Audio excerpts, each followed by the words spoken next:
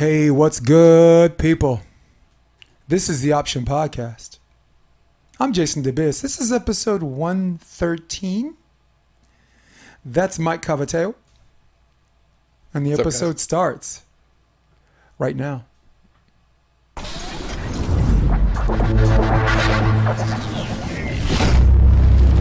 Oh, it's okay. It's working. But that works. Yeah, that was turned up, but that works. Hey, what's up, people? This is episode 113. I am Jason DeBiss. This is episode 113. This is the Option Podcast, and asking you shall receive, because I've got to give the people what they want. Mike. Hey, Cavataio. What's up, everybody? And I'm also glad to have back, oh my God, my right-hand woman, Miranda. What the hell am I do without you? Like I said, when COVID hit, it was the single most miserable time of my life because I had to learn how to do all this shit by myself. So before we got on the podcast, we were talking about Kelsey Brandin, right? She's for those of you listening, Kelsey's got like this big event, this Big Four events coming up October 10th. Yep. And she's awesome. She's an awesome human being, just putting in this straight up work. Definitely, yeah. A lot goes into that. Right? There is. Yeah. It's weird. I call what she's doing volleyball activism. Mm-hmm. You know, like some people are good with symbolism. You know, they put stuff on social media that makes everybody better, and that works for them.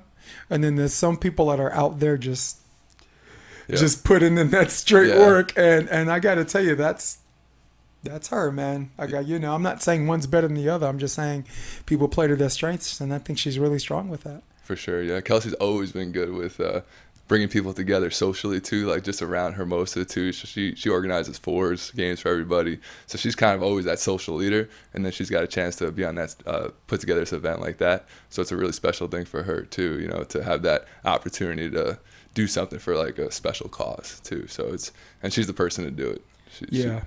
And we were also saying she's got like one of these dude voices.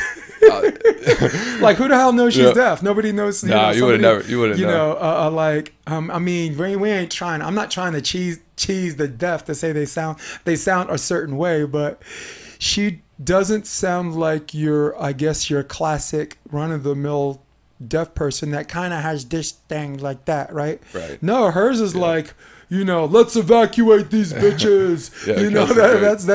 That's her. She sounds like a military leader. So you would never be able to know. So for sure. How long you been in Hermosa? I've been here 3 years. So 3 years coming up in November, actually. So 2 in a little bit. Wow, holy sugar! It's pretty sure that's where I met you, south of the pier. I think so. Just kind of doing your thing. You look like.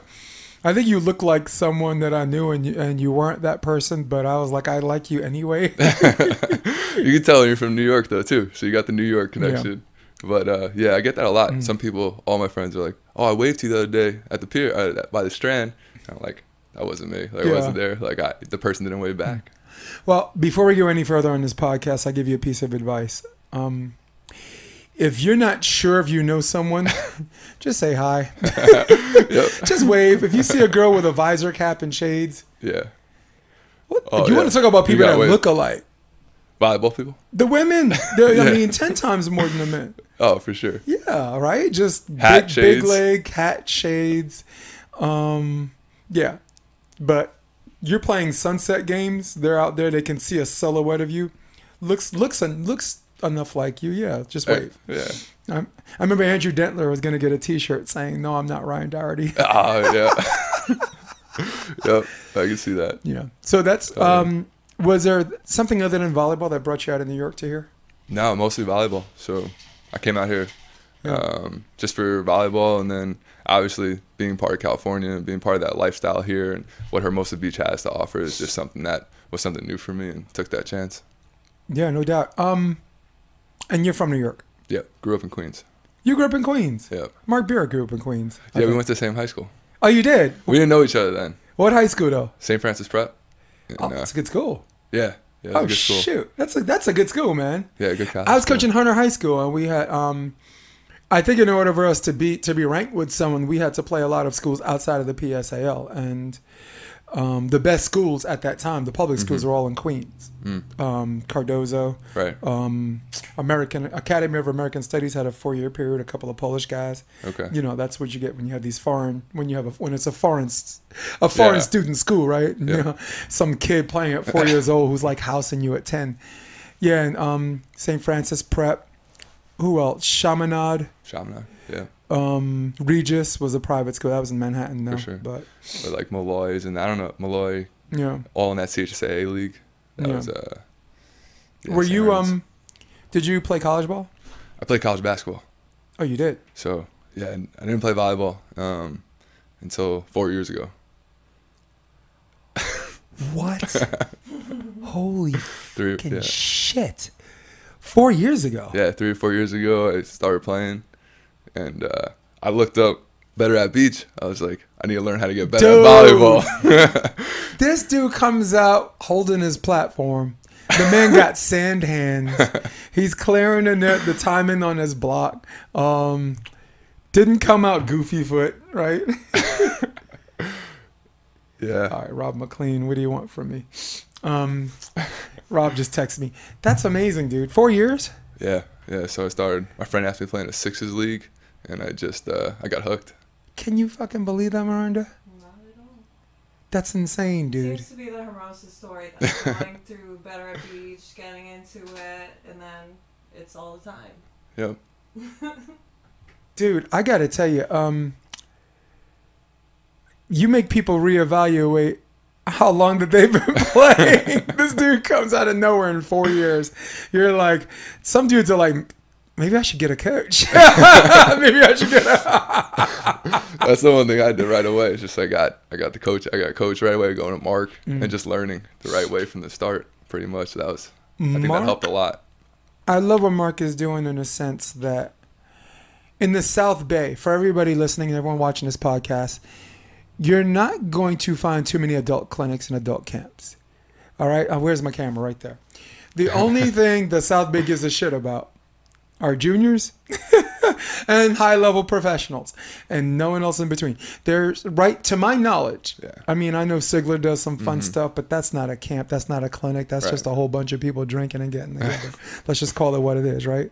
Respect to Bill. Mark is the only guy in the South Bay doing an adult camp and adult clinics. Yeah, that's from what I've seen so far. I mean, and he's bringing the community too, and he has like community people there that come all the time. It's just, and he's giving high level instruction. All of his coaches there are just, you're getting the best instruction too in the South Bay. From those guys. Well, Tanisa, right? Sri, she played ball in Canada. She was on a podcast. She was at York in Canada with Brandy Wilkerson and Sava Pavin. And she was part of their camps, and then, advanced on just trying to find ways to do it right. And I mean, to me, beach volleyball is, if you want to succeed at it, you want to find a way to do it right. And right, I use the word right as loosely because there are more than one ways to skin a cat. But right is just this basic, grounded, fundamental way where you can find a technique that gets stronger as you continue to grow in the game, and is something that you can rely on when you need it, right? Yeah. When the score is 19 up, tensions are high, and butt cheeks get tight. For sure. Yeah. You need something to fall back on that works. Because in my experience, I've seen so many players at all levels fall back to something that they're comfortable with that doesn't necessarily work. Like in high school or in a lot of these club things, someone gets blocked and they get blocked and it's 23 up. They will just hit middle of the court as hard as they can and beg the ref for a touch. That's their comfort zone. That's something that maybe they've gotten lucky a couple of times and gotten the touch, but it's something where they know they won't get blocked, but there's so many other things that can go wrong with it, right? In a sixes game, you can either get blocked or you get touched up where it goes straight to position 6. And if you manage to split the hands on the block, it goes straight to position 6. He digs it. And even if it goes to position 6, you don't have the range for the ball and not be hit long. So there's like 100 different things wrong with hitting middle of the court, unless it's like a go ball, like you're hitting the tweener and dropping it in front of the D. Sometimes with sand, someone gets blocked, they just start rolling. Yep. They start rolling, and next thing you know, their body language, right, suggests shot, right? Because they don't look like they're jumping for power. And any decent player or any decent defender is like shot. So I guess my question to you, as I'm babbling along here, how comfortable are you with what Mark has been showing you and developing techniques that you're comfortable that bring you to the dance? It's helped me. It's a loaded question, but it's helped me so much. I mean, just the type of vision, the core vision that he kind of always teaches throughout his like camps and throughout his lessons. That's key for like beach and doubles. There's so much court available, and just having that ability to kind of read the defender or read the block and shoot to a specific spot. Pretty much when I like first started, I was more of a shooter because I didn't really have that natural arm swing. So that helped a lot, just to have the vision. And then now more developing like a swing and be able to be aggressive and force the defender to like stick in the angle a little bit more, because they are threatened by but me potentially swinging as well. But those are like little things that Mark does so well. Is just constantly giving feedback during his lessons, I think too. When I've worked with him, that's just consistently telling you like, what were you thinking there? Or what can you change here for this, like this aspect? Or did you see the defender move? Did you see him like start poking early, and like now it's a giveaway sign that he's going to either go over the block, or like you got to read those kind of things quickly. And then that's the thing about just getting more reps in, is you're getting those instincts built in, where now you've seen that play 1,000 times, and you're just like, all right, I know he's going to hit a cut shot here. My blocker's taking away line or something, and you can make those Isn't it reads. amazing that even at the high levels, a lot of players give away their shot? Like you just had this, right? Someone's jumping, they got both arms up, and then they do this. Yep. And it kind of buys you, for the defender, I guess any decent defender, you got to be able to cover a lot of court in about just over a second, maybe 1.15 seconds, 1.2 seconds. Bruno, Brazil does it in like 0.9. So that's some elite shit right there. Ahmed, we got to do some. That guy from Qatar, man, we got to do some more research on him, because he's a top 3 defender that no one talks about. Of course, there's Christian Sorum and there's Lupo and all these people, but I think that's what, for the people watching, as far as read and react is concerned, right? Assuming you can't read him and he's shooting, you have less than a second on a perfect set, and you're not more likely than not in system, you're not going to get it. But anything that can help you read big, is really, really good.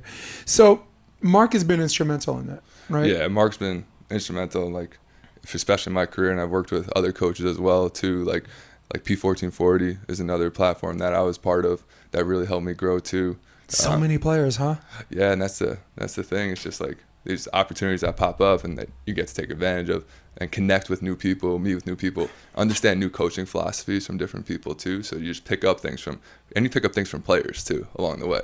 Like players give you tips, and just being open to like listening to those players is like so helpful for me when I've been playing. Yeah, always listen. That's the rule. Yeah. Right. Always listen, and then. Again, it's more than one way to skin a cat, right? Rob McLean, I was working with him, and he was showing me, we were sharing ideas on like the knee down drill, something that I teach, but I, as a player, have never practiced. As an indoor player, I never wore knee pads, very much like Karch and like some other players. And his philosophy is it takes more energy to not use the knee than it is to use the knee. So, but the argument was, it's not a lot of energy to not use the knee for the people who have not been using the knee all their life. And that's something Rob needed to be a cue to. I mean, there's one way Rob teaches everybody how to play, and it is technically the right way. If you're coaching juniors who are coming up who don't have the habit of doing it another way, right? Like Phil's a goofy fit, right? Yeah. Is a new coach going to come along and say you shouldn't jump lefty, right? Yeah. Phil's going to be like, you're fired. You're right, and you're fired. So I guess because you're an adult, I was going to ask you the question because you're an adult, but at the same time, you've also been playing 4 years. So it's not like you're into adulthood where you've developed techniques that are stronger that work or bad habits, like getting better at doing it the wrong way. So were there any obstacles in your development that you felt like could be problematic that you had to fix? Passing was Passing, I'm still working on that. Passing is just one of the hardest skills that I like picking up, and just moving and getting that platform together. That's kind of been like the hardest thing, and just basically just getting out there and just getting as many reps in as possible and just keep drilling that for the most part. But that's been like the biggest challenge for me a lot. And it was nice too, because like never playing indoor is that handsets were always started with beach handsets at least. So there was never like a transition period or something different from a fast release to like more slow and smooth. The Pizza Hut set. Yeah. The FBI catch and release. Yep. Good. No, but passing's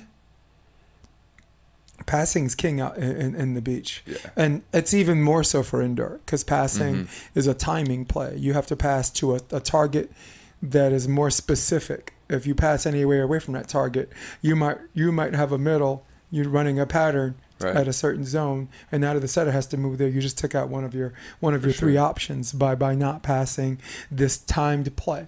So where the beach, you just have to really pass in high enough for your setter to A, use his hands, B, has some peripheral vision that if he wants to option, and C, that doesn't stab his gas tank. Yeah. Right? Get running around. Yeah. Like, what specifically in passing do you want to get better now, from, let's say, from today, going into next weekend, going to whatever? And when I say specifically about passing, I mean one move to the ball. I'll give you an example. One move to the ball, holding your platform at the end. I don't know if Mark is a platform hold guy. He might be as an indoor player from George Mason. Yeah. Straight and simple, straight platform, simple pass. So what specifically passing do you think you want to implement, or just constantly maybe do some drills where your focus is on that? Give me one. Yeah, definitely early platform and just holding the platform. That part's always been just a struggle for me. And then just like my first footwork when the serve's coming. Like I don't want to waste steps. I kind of want those steps to be like, if the ball's to my left, I don't want to have like a false shuffle step. So kind of just like moving smoothly to the ball and getting my feet there without like taking certain bad steps. You know, like, and just having that process smooth. Yeah. Something I learned with LMU, I was John's assistant at LMU, and we would have practices that were specific just for that. Like we'd have a 2-hour practice, and the whole practice was passing. You play volleyball around it, of course. You set, and maybe we'd just do shots, or maybe we do some hard driven. But everyone had to come into each drill with something they call a passing focus. So one of the 3 examples, maybe there's more though that I got to. So if someone was to work on holding their platform and one move to the ball, they couldn't choose 2. They only had to choose 1. Nice. So one move to the ball, and then let volleyball take care of itself. Again, that's a preseason thing. Right. That's for beach volleyball. If there's an out of season thing, or like training, let's say it's January and you're training to play in Huntington or somewhere in March, that's the kind of shit that you want to do at that time. So then, when you're doing real practices, you can operate under more than one focus, and it's not an overload. Some people 3's an overload. That's a good call, though. Jeff Samuels, three things are an overload.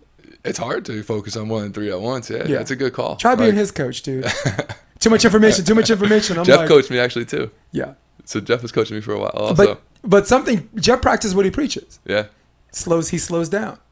He does everything at eye level. He doesn't speak up here like a douchebag. Everything's at eye level, and he slows down, and his articulation. Yeah, it's great. We're very careful saying that about black people, right? Because it's like, what are you trying to say? You didn't expect that coming from a brother, but no, the way that man speaks, for sure, is curiously perfect. Yeah. Right? He does. He's like Avery Johnson without the rasp. That basketball player. Good, he says, well, we got to get in position to do these things. So take it with a rasp. And Jeff is like, well, you don't have to worry about that. That guy's not going to do that. Yep. Yeah. He helped me out a lot. He breaks it down. And then he'll take a beat. Yeah, Jeff's good. Yeah. But he thinks it's easy to being his coach. But he's got to appreciate it's difficult because he's a control freak. There's some things where he has to allow himself to give up control. All right. And one of our practices, like Kyle Ratty was just cracking up because we just had this long discussion or whatever, and he wasn't gonna move. And me, I'm a strong personality. If he makes me stand still, then I'm useless to him as a coach. He's just not gonna fucking listen to me. So that was great. That first day, and the whole time, the guy cracking up the whole time is Kyle. He's like, dude, I just came off the construction site. Yeah, that was their first. That was their first tournament playing together for a while. Manhattan Beach, yeah. And Kyle hasn't played in a while, period. Right. You know, so but his fundamentals don't go away. No. But I tell you what does go away, those fucking sand legs, dude. Yeah, those are Yeah. Let me say something. In Manhattan Beach, we played Devin Berkey and Schwengel. Yep. And we won that match, but it felt like a loss. Yeah, it was just a grind. You ever have a match like that? You won. Oh yeah, you have to grind. Like a loss. You have to grind through some of those, for sure. So shit. Enough about me, and let's talk about you. So let's go present tense because it's just so easy, and then we can jump back and forth in time because that's what I do. I drive us off the steering wheel. This is why I got this one to remind me to put my seatbelt on if I'm gonna do that. You know, I just might live, right? keep your fingers crossed. I'll do that again for the camera.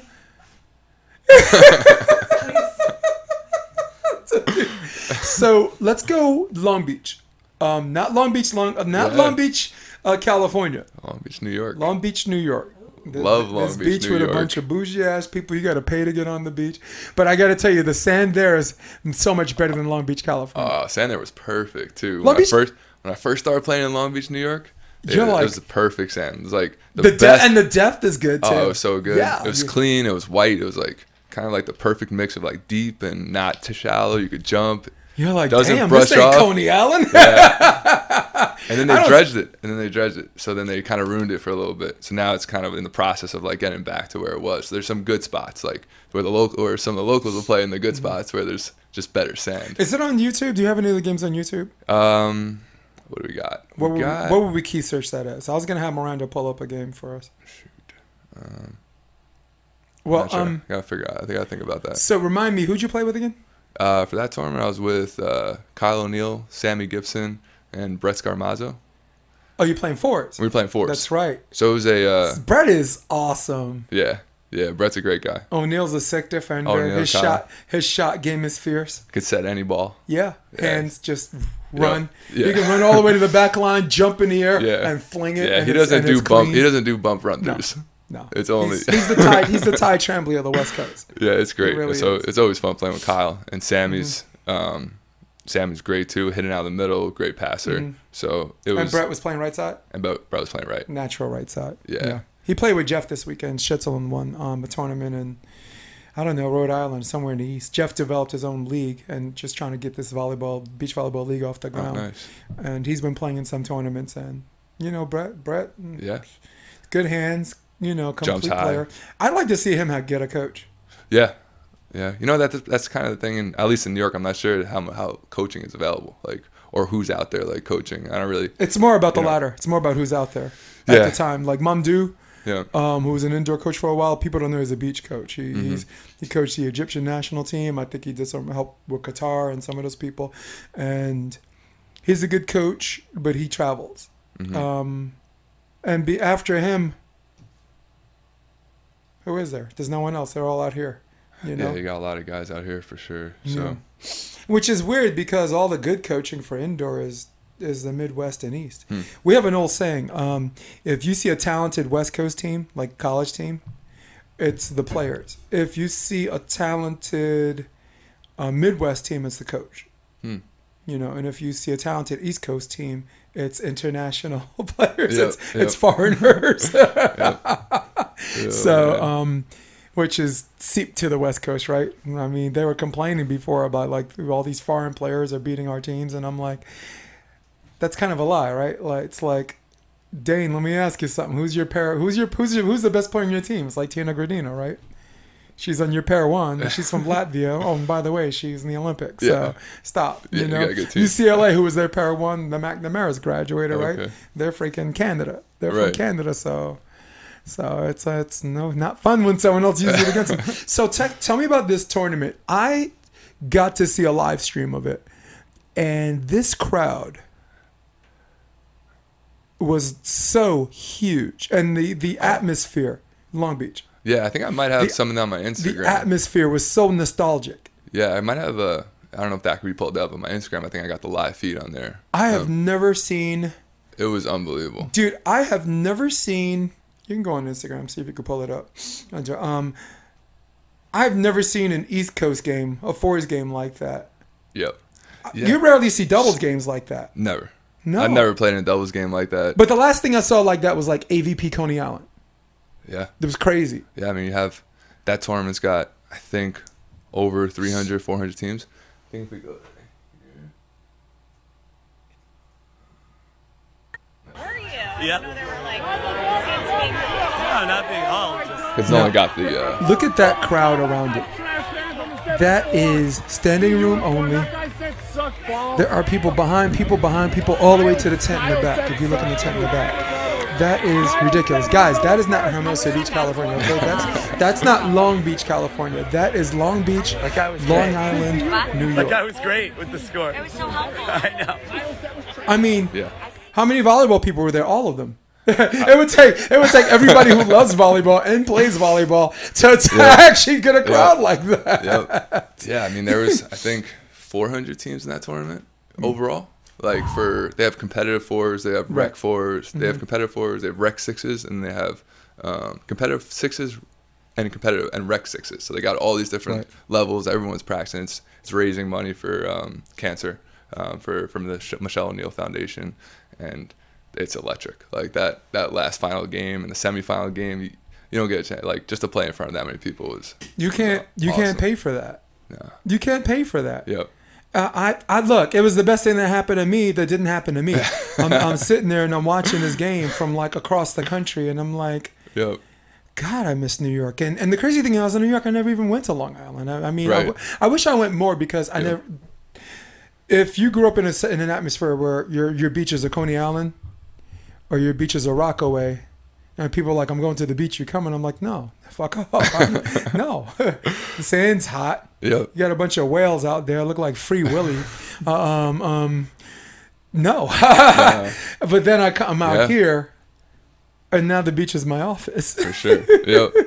Yeah, it doesn't get better. I mean, Long Beach just has like such a good volleyball community, which, I mean, that's where I first started playing, and that's kind of why I'm so tight with all the people in that community too. It's just a great spot. Like, everyone there took me in, like my first partner, or people that were practicing there, and like that whole community there has always been helping me out. Like, people teaching me stuff along the way too. So, and they love volleyball, and like they have rec fours leagues in Long Beach Monday through Friday night, and they have like 70 nets going with three teams per net, and that's just a Monday or Tuesday night. It's like every night where they got and you know, you got some drinks. You got it, like, you go in there after work. It was the best thing ever. Like, you go after work, you just shoot down to Long Beach, and you got 200 people playing volleyball, you know, just hanging out. It is truly a lifestyle, dude. Yeah, it is. Because people think of the California scene, and it is a lifestyle, and they're both lifestyles, but Long Beach is different. Yeah, it's different. Yeah. They're out there. They sing karaoke together. They got roommate situations. They got marriages. Here, there's more of this feel of like four guys meet up. For sure. We play volleyball. Yeah. I gotta go. Gotta go get my kid. I gotta go. This and that. We're there. Oh yeah. It's a It's a true. Yeah. It's like I'm not saying out here is not an organic community. I'm just saying that there are levels to it. The levels of volleyball. The beach volleyball here is always going to be significantly better. Right. You have more people playing it. You have people playing it 12 months out of the year. So odds are, guess what? They're going to have more talent, and it is what it is. That's just the way it is. You'll have some, yeah. Yeah, no, exactly. We'd set up. You'd have people say, "Oh, we're going to set up at this spot." They'd have 5 nets, pop-up nets, set them up, and then anyone who wants to come down, pretty much come down, play. That's awesome, dude. Just meet some new people. Yeah. Do you know Mike Salek? Yeah. Yeah. Yep.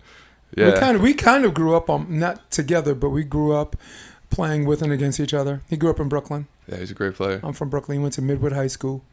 I played I was at Hunter College for a cup of coffee. I was there for 1 semester before I went to Marymount. And he played at LIU Southampton. Okay. Good Good player, man. Kyle Yeah. Robinson was on that team. They both. Yeah. Kyle Robinson played on the national team, the U.S. team. Shoot. Mike played ball in Belgium, Spain. I hear so many stories about people playing against Mike and just blocking people. Like everyone, yeah. He's this Just- regular sized dude that blocks just- like a 6'6" guy. Yep. Sick, Yep. dude. You want to see a good video? Look up him and Greg Hunter. Yeah. How's that for a name, huh? Yeah, I gotta see some. I gotta watch Yeah, that. look that up. Go on YouTube. Look up Salick/Hunter versus Bennett. It was Eton Bennett. Oh yeah. It was New York AVP. Okay. It was 2017, maybe 2016. Mike played with Kyle O'Neill, Okay. and they upset. I think Ty Loomis and Andrew Dentler. Really? And then the second round, they lost to Kevin McCulloch and no, it's Kevin McCulloch and Ty Loomis. Nice. McCulloch is a T-Rex with a fast swing. He's got these T-Rex arms, and his whip is nasty, dude. So Which one? it's called Salick/Hunter. SALAK. I got a good because I was playing Salick in a Long Beach tournament, and I was playing with Connor. You know Connor O'Rourke? Yeah. So we're playing, and like there was just a random free ball. I dig it up. I send it like so far. Next person sends it up. Like I have to go chase after. We're both running down. I flip it back over. They weren't even paying attention where the play was over. They shook hands. It was like 18-18. All of a sudden, it's like 19-18. It's like they turned around. And That was the ball. yeah. Yeah. What was that? So, yeah, Mike. Not gonna air his laundry too much. He has Parkinson's. So I wish him well. That's crazy for me, man. I shouldn't even say it in the podcast because I don't even think a lot of people know about that. He's been pretty. I had to find out from somebody else that's close to him. Yeah. But I like Mike because he came back. He gained some weight or whatever, and he battled a little depression or whatever, and then somehow resuscitated everything. Got a new girl, got himself back in shape, and then he played with O'Neal. And then the second time around, he played with Hunter, and they may qualify round 3. They lost to Alejandro Parra and Paula Reza. But they beat Angel Dace the first round, 16-14, which is not easy. Like, listen, like everybody hits, but he's got So that's Mike at the front, blocking, full-time blocking. That's Greg Hunter. This is AVP. Nice jump serve. Now, Serve we're left getting to Greg shoulder, Hunter in a very, minute. very smart. Mike I want jumped into to the see if I could cross, just kind skip of ahead over, and show Reddick. Greg Hunter how nasty this guy is Crazy because swinging. the way it flies off. Give it 10 seconds. How about I was thinking the same thing? Kenny, you doing all my dirty work for me. Greg Hunter, I can't. This dude. Let me scroll ahead. I think you can destroy the ball too. They win next, they're in the main draw. Let's do And this. if Mike I Salick think is this in is the it. AVP main draw, look out. Watch this for dude's wrist away, dude. New York City would be turned up. It's this little guy with this dad bod, right? He's got these tight ass shorts, and did you see that coming? No, it's this subtle approach, and it looks like he's gonna shoot it, What a great and way to just murders Right it. down the line. Savage, dude. So. Sick. Yeah, I like Mike a lot. I don't even mentioning Mike is random, but only because we go back a long way. We were friends, Sure. and then there's a while we didn't like each other. We, do a lot of chatter under the net. You get competitive with someone. Some point it gets personal. You shake hands after the match, but you're not friends. Even which is weird because even mixed martial arts. Yeah, you'd be. You beat the shit out of each other, and Yeah. you could give someone a hug. It's all respect. You at least get a hug after that. But no, there was some. I won't say it in the podcast, but there was some things said back and forth, where my fault. I carry most of the guilt. I go too far. I go too far sometimes, and looking back retrospectively, I have. So let's talk about Coconut Beach. Cool. Was that a breakthrough tournament for you? Yeah. They're going into Coconut Beach and just getting, just feeling like you could play against certain guys is the key, and that was like a breakthrough thing for me, where it's like, all right, I could compete at this level potentially, or I could play in this game, like I'm part of this game, and I mean that main game was against Eric and Troy, and after getting through pool play, Ben, Shazzle and I, we got through pool play, and that's just something new for us too, where that was our first. I think that was before New Orleans, Right. Yeah, that was our first time playing like an AVP next. I played in 1 or 2 qualifiers before that, but just now I've been practicing, I've been training, and now you're testing, you're seeing like where are you at compared to like everyone else that's been practicing and training. And that time too, just getting out of pool and then having a game against Eric and Troy and giving them a decent game, giving them a good game was like, all right, like that was an amazing game. Yeah. That was an amazing game. I know somewhere out there there's video on that. Because I hope, but because I was doing color commentary, I was doing center court, and I was only doing center court in court 1, which meant I missed a slew of great matches like that. And I know Jeff and Dylan Cox had a tough quarterfinals too. I had the pleasure of watching Dentlin Ferrari. I thought John Ferrari played a masterful tournament out there. But so I thought that was a breakthrough game for you and Ben. Mm-hmm. Yeah, absolutely. I mean, I haven't played against those guys. I haven't played against like a top 20 team yet at that point. So that was a chance to play against, a main draw team and have a chance to compete, and kind of gives you that confidence. And one of the games is 22-20. 22-20, right? We had 19-18 on the good side and kind of made some mistakes. I missed the option ball by about half a foot. And then Shazzle might have served one to the net, but it's all, we made some mistakes, and but just having that confidence after, and that's the thing too, is like I think like learning how to play later on is just getting signature like good wins, and having that opportunity to like feel like you can compete. Let's go to Miranda. Let's go to the. I just want to show everybody what New Orleans looked like. Now, that's actually pretty cool, right? Let's scroll ahead.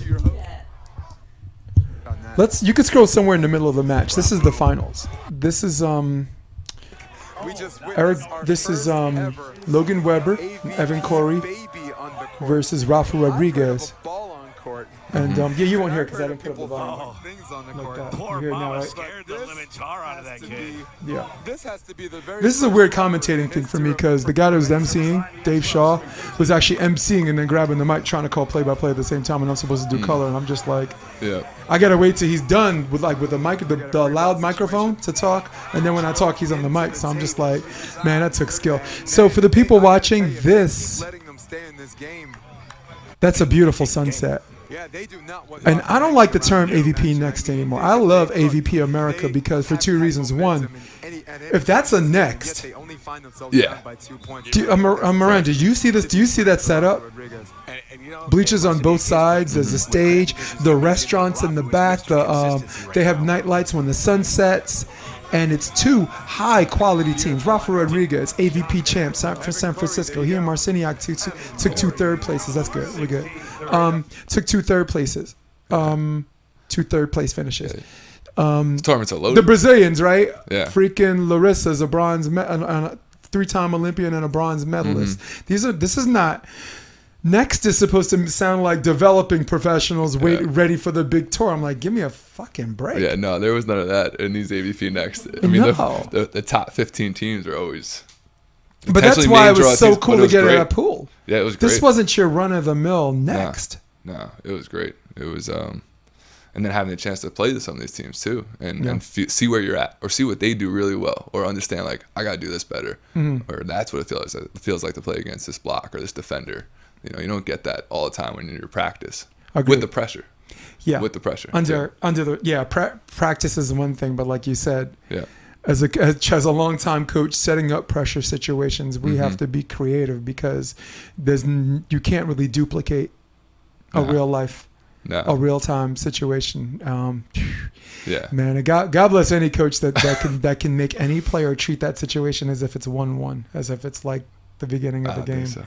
I don't think it's possible. It's experience. No, you consider experience, right? You gotta get experience for that to feel like not nervous or shaky. So Evan Cory, Logan Webber, they won that. Yeah. I think that gave them a bid from Manhattan. Yeah. And then they won Seaside and got a bid for Chicago. So good for them. Yeah. And then they won. They won New Orleans. They won New Orleans. Yeah. They beat Rafu and Peter. Oh. Asterisk. Peter had he's on the bad wheel. He cramped up and chose to play. Did they win Wapaka? Yeah. They won with Paca too, Evan and Logan, right? Yeah.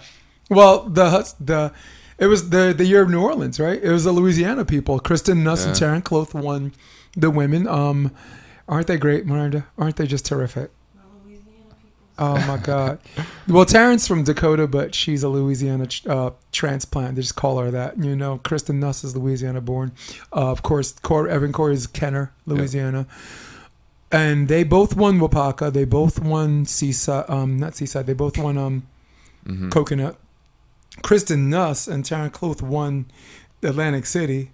Yeah, they were playing unbelievable. And then AVP Atlanta. Yep. That was sick. What's sick is the qualifier to the main draw to beating the brakes off of Sarah Sponsel and Kelly Clays. It went 3, but really it was an ass whooping. It just lasted 3 sets, right? There's someone that could go 10 rounds, but you get your ass kicked all 10 rounds. I mean, dude, because that first game I think was 11 or 12. That first game was 21-12. Yeah. So, that was something. How could you not see that coming? Dude, I'm like, am I the only one that sees this coming? Like everybody's like, oh, that's nice they got this far, and I'm just like, wait for it. Wait for it, because everyone's gonna be like, oh my God, they're shocked, you know. And even then, they still didn't get their respect because they didn't. It's like, okay, you didn't do it here, you didn't do it. You know, Atlantic City, that's $100K purse. That's a bigger tournament. Let's see how they do. Betsy Flynn, Emily Day was there. You know, the Brazilians are there. Chrissy Jones. Let's see how they do. They won that. Yep. Oh, Atlantic. Oh, this is now the tour. Oh, this is, and then they won that. And then finally, you hit a brick wall in the form of the Olympic gold medalist, the reigning champions. Okay. Yeah. Who they lost to in both Chicago and But question about you, Coconut Beach. Yeah. What's Ben Shassel? Yep. Who's like the poor man's Taylor Crab. He's a mirror image. In fact, he looks like him. Yeah, he's got doesn't he the body type? A little bit. Yep. The body type. I don't know. He looks like he has less screws loose than Taylor does, but yeah, Ben's got his stuff together. Taylor, where you at? You look like you got a screw loose, man. That's my dude, though. Taylor did the. I have a pick 6, NFL pick 6 for my debate show, and he's always been accommodating. I'm like, give me your 6, battle me and Rob, and he did that. He was 3-3, I was 3-3, and Rob was I think 5-1 or something like that. It was just ridiculous. But give me one thing, Coconut Beach. One thing that you thought Ben Shassel did well. I thought he was aggressive, like just in certain situations. Like I remember playing against Evan and Logan, and he's getting digs. Like, was that your pool? They were in our pool, so we played them in our pool. That was our one, and then we got Eric and Troy when we pulled out. But even against like Logan and Evan, like he just got aggressive swings like down the line, like challenging the block, challenging Troy. Like, you know, he just did a really good job of that, and his defense, like he's just getting like big time like digs on players. Like people are hitting at him and he's just digging. Like you hit hard at him, he's going to get dug. Like, and he's passing it really well too. So those two things, like strong aggressive line swings in the right spot for digs. I'd like to see him run more back sets. Those back sets into his left shoulder. He's got a great crossover. He's got a good wrist away. Yeah. And there's some situations where it feels like the blocker has his timing. And then some of these sets are not necessarily, some of them are trappy, but some of them he's kind of trapping himself the way he approaches in, right? Yeah. And to your demise and in your defense. Right. Occasionally just run a back set. Yeah, Ben and I always go do that too, because I'm like, what do you want to say? He's like, get it to the net. And I'm like, if I get you to the net, you might get trapped here. Yeah. But he always kind of wants, like, he sometimes wants that close ball necessarily. Yeah. And we argue back and forth about it. Yeah. Well, the only thing you could do is really be the first one at the scene of the crime. Yeah. I always tell people, if you're going to compete set, always be the first one at the scene of the crime. Because most of the people that want to bring something out of system or something back in system and just give their partner something competitive to swing at. Yeah. How many times do you see those guys actually just run and get their ass over there and cover, right? Like, I'll give you an example. Like, let's say I'm playing with Oz or I'm playing with Jeff or someone and they pass the ball outside the court. I'm not just trying to bring it back. I'm trying to bring back a set day, whatever. So the set's tight. I mean, the set's high, it's in front of the net, but it might be a little tight. And where's my fucking ass? I'm still on the ground watching or whatever, right? And then your mind, like the other player doesn't want to tell the guy you got to get up because there's a level of gratitude that he turned a lemon into lemonade. Yeah. But I, as a coach, I'm always going to tell, and I told when I was coaching Earl and Jake, Earl, man, you got to be the first one at the scene of the crime. The guy on the floor that's watching it, that's okay if that's me. I'm 50. I'm 51 years old, right? So, like elite athletes that are like, oh, I just set the ball. How am I supposed to get that? You're supposed to get that because you're a fucking elite athlete. Mm-hmm. You're supposed to get that because you're in a match against an evenly matched team where that chance you took and the consequences or the benefit are instrumental. So the difference between you losing by two or winning by two is your ability to take something little like that, spring your ass up like Superman, and get over there and cover. Which, by the way, the people watching the game, we want to talk about moving the volleyball needle. Everyone's going to be like, holy sugar. Oh, yeah. Right? And they try to option because they're going to try to option on that. If you're down, option, and then you lose a point because you didn't hustle. Oh, my God. And those points mean a lot. Oh, Baranik's my favorite when it comes to that, dude, man. Baranik, I had like a top 10 highlights. Yeah. And Baranik dug a ball like line over, but his follow through just kept going. And then it was Lotman and Olsen. And Lotman tried to option the other way, and he ran off the court and just flew in the air and did that. You know, it looked like something from Side Out, from the movie Side Out, except that. You ever seen the movie Side Out? I've seen it. Yeah, everyone's like, gotta watch it. He jumps in the air and he spins, right, to hit. And then he spins and does this set that looks like a layup. And I'm like, I can't believe you gave this much respect to volleyball only for the final play of the game. Right. To be that. So, all right, we got one thing we thought Ben did well. Give me one thing you thought you wanted to do better going from that tournament to the next. You're like, this is the one thing. All right, Coconut Beach, decent finish. We're assessing ourselves. I like what my partner did. What's one thing I want to do better before I go to Wapaka? I think just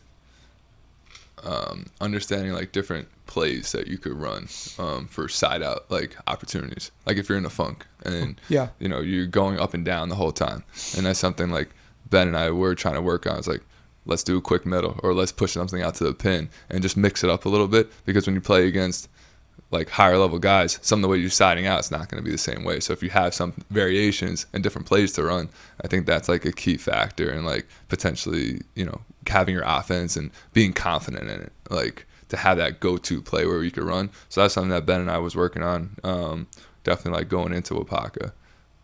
But personally for me too, then it was just kind of like my block form.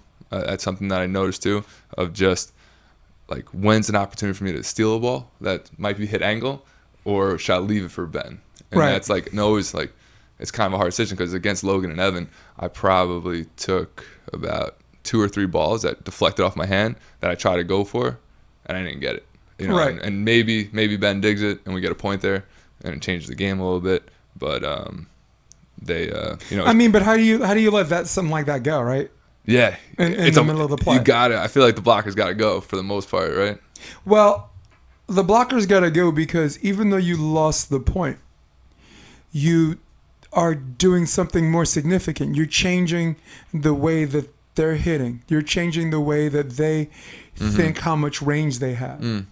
So you're going to lose a point, but you're setting yourself up for the long game. True. For this 2 out of 3 sets. So it's very much like serving, right? Like, and Miranda's who's a player too.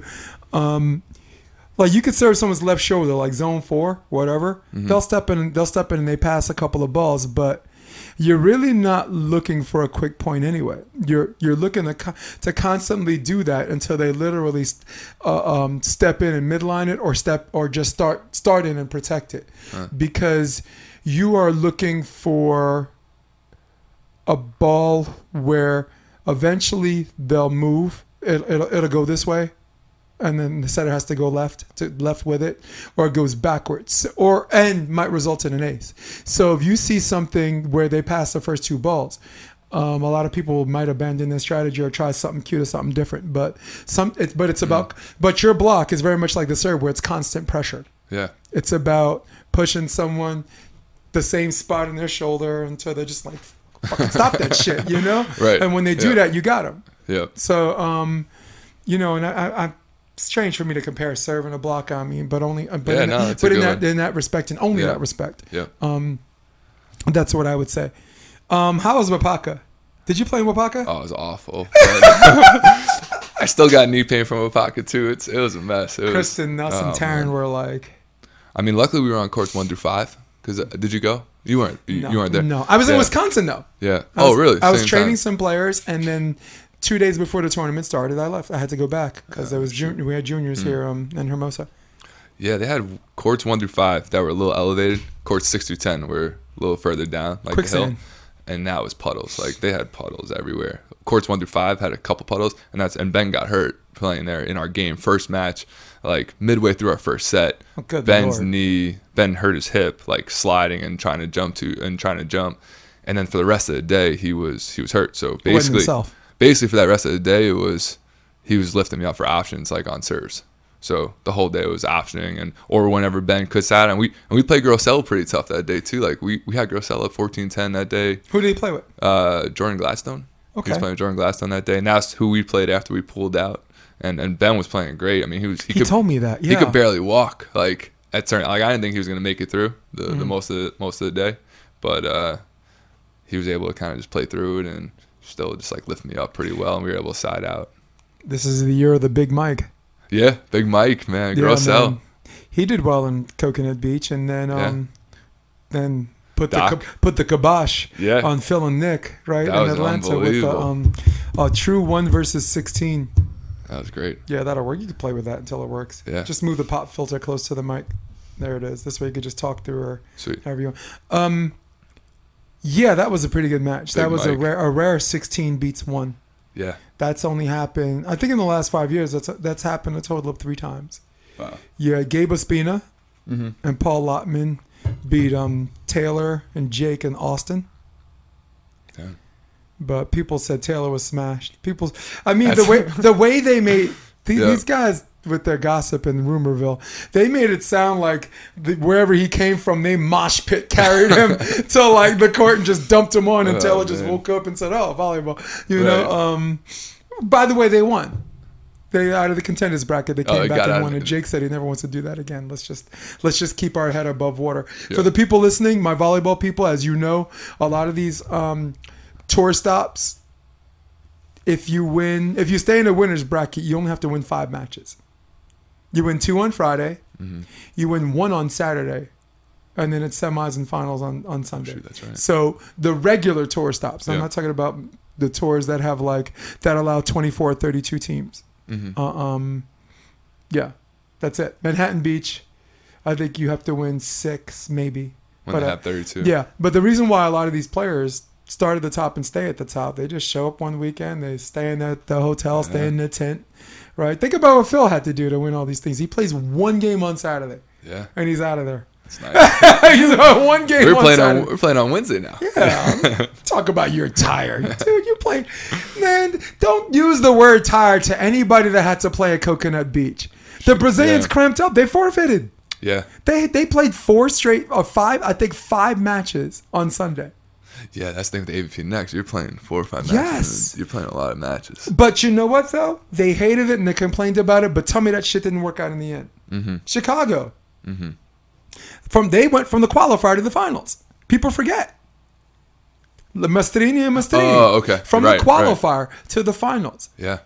You can't tell me that Coconut Beach didn't fucking help prepare them for that, or Atlantic City, which had a double elimination qualifier and a double elimination draw, which was absolutely brilliant. I didn't think it was going to work because I'm like, how are you going to get a double elimination qualifier in one day? They did it. Yeah, no, a double elimination qualifier? Yes, Atlantic City. Oh, wow. I didn't know that. So for everybody listening, got to educate our audience. Yeah. So this is where it's... I was supposed to play. We're not full of inside jokes and shit. You got the Rona? You were down with the sickness? I was on my way there. I was on the flight, and I got tested right at the flight, and I got COVID, and I couldn't play. Oh man, everyone had COVID, dude. I don't know. At some point, everyone had COVID, right? Like, I think so. Even when you didn't Hopefully. have COVID, you thought you had COVID, right? Like, God, you see this commercial, like Chris Rock said, do you go to bed at night and wake up tomorrow morning? Yeah, I got that. I think I got that disease. Those are the symptoms. Those are the shortness of breath. I'm always fucking short of breath. Come on, I just ran stairs. Do you feel dizzy? Yes. Yeah. I live in California in the sun. I mean, you know, do you feel like you're drunk all the time? Yes, because I drank. You have COVID. so educating the people at home, Atlantic City was $100K purse, so 50 per gender, which is very close to a tour stop when you consider Austin, like the purse money for Austin and Seattle and all that stuff. And double elimination qualifier. Winner's bracket was 2 out of 3. Contenders bracket was 1 to 28. Oh, okay. Nice. So the winner's bracket, you only really had to win 2 matches. 2 matches, you're in the final 8, the quarterfinals. And then you're through. And yeah, because they're not going to play each other for 1 spot. Those are 4 spots, boom. Gotcha. And then the last 4 spots were people that probably had to win more matches, but those matches were only 1 set to 28. Nice. And I thought it was great because it gave, like, if you, let's say you're in the qualifier and you're playing matches fucking Grossell and Doc. If you win, they're out, and that's a good team that's out. They win, you're out, and that's a good team that's out. So you give this team a second chance to repair and bring it back to the rear. I thought it was a great idea, and I think if Atlantic City can do that under their conditions, humid conditions with no night lights, AVP should do it. The tour stop should do it. Yeah. Like even on those like Manhattan Beach Friday, like the Thursday qualifier. Yes. You think they run that? The Wednesday and Thursday? Or the Wednesday and Thursday. Brilliant. Thursday they do it, yeah. Brilliant. Look, It would be people cool. I mean, 1 to 28 is always just something that a lot of players don't want to, like, but you got a second chance. But if it's you just lost a contenders. match. Yeah, but if You it's just lost a contenders, match, the so AVP you're is going to good. be like, I'm not going to give you a lap dance till you just lost. True. You Yeah. know? What do you want, a chocolate chip cookie to go with this one game, the 28? Yeah. That's true. Thoughts on a 2-day qualifier? I mean, I only played in one before. I thought it was good. I think it kind of like, I don't love it obviously because it's more days of playing and it's really hard. You play 3, like we played in Manhattan, we played 3 matches, and then we played Avery Drost and Grant O'Gorman, and that was just like a tough match. But I think there is a separation between those. There's a separation between those players who are in the Thursday qualifier and the Wednesday. Like there is a gap, between their level. So they do have an advantage of having that extra day where they're playing less games now and less tournaments. I probably they're playing less that day, I would think. So if it's an advantage for them, then kind of that's what it is. Like the top, the higher ranked you are, you get a better advantage. Marty, can you go on Safari, see if I have one of my windows? I have like a BVB.info up. I just want to see if we could scroll through some of these teams who are in the second phase, what they're calling phase 2. Oh man, those teams. And see how many of those teams and players have already been in the draw. Do you have it? Oh, that's the Buffalo Bills. At first I was afraid. I was petrified. Let's try BVB. Boo. Not BIV. Not BVD. Not Belle Biv DeVoe. BVB.info.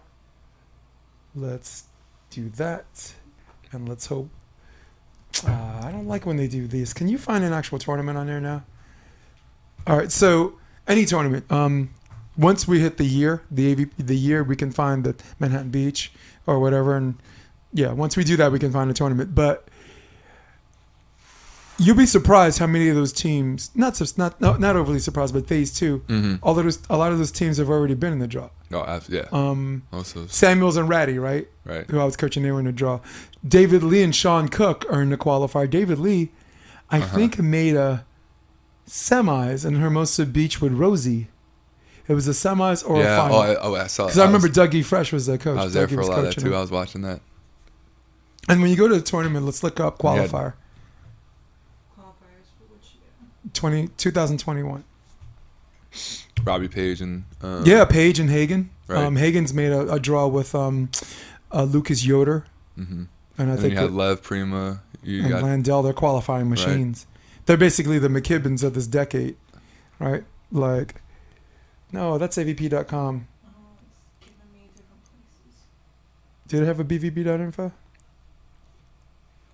It's not the recaps. All right, so what you can do is you go on a player's name, right? And then a player's name, it'll show a tour, 2021 AVP, like that. Let's just press it. 2021, and then Atlanta. Let's do Manhattan. Let's do AVP Chicago. Shoot, where is it? AVP Tour. There's Atlanta, Manhattan Beach. Let's do Chicago, like that. And let's do qualifier. All right, cool. Now, do me a favor. Zoom in, phase 2. That's phase 1. Zoom in phase 2. Lotman and Partain.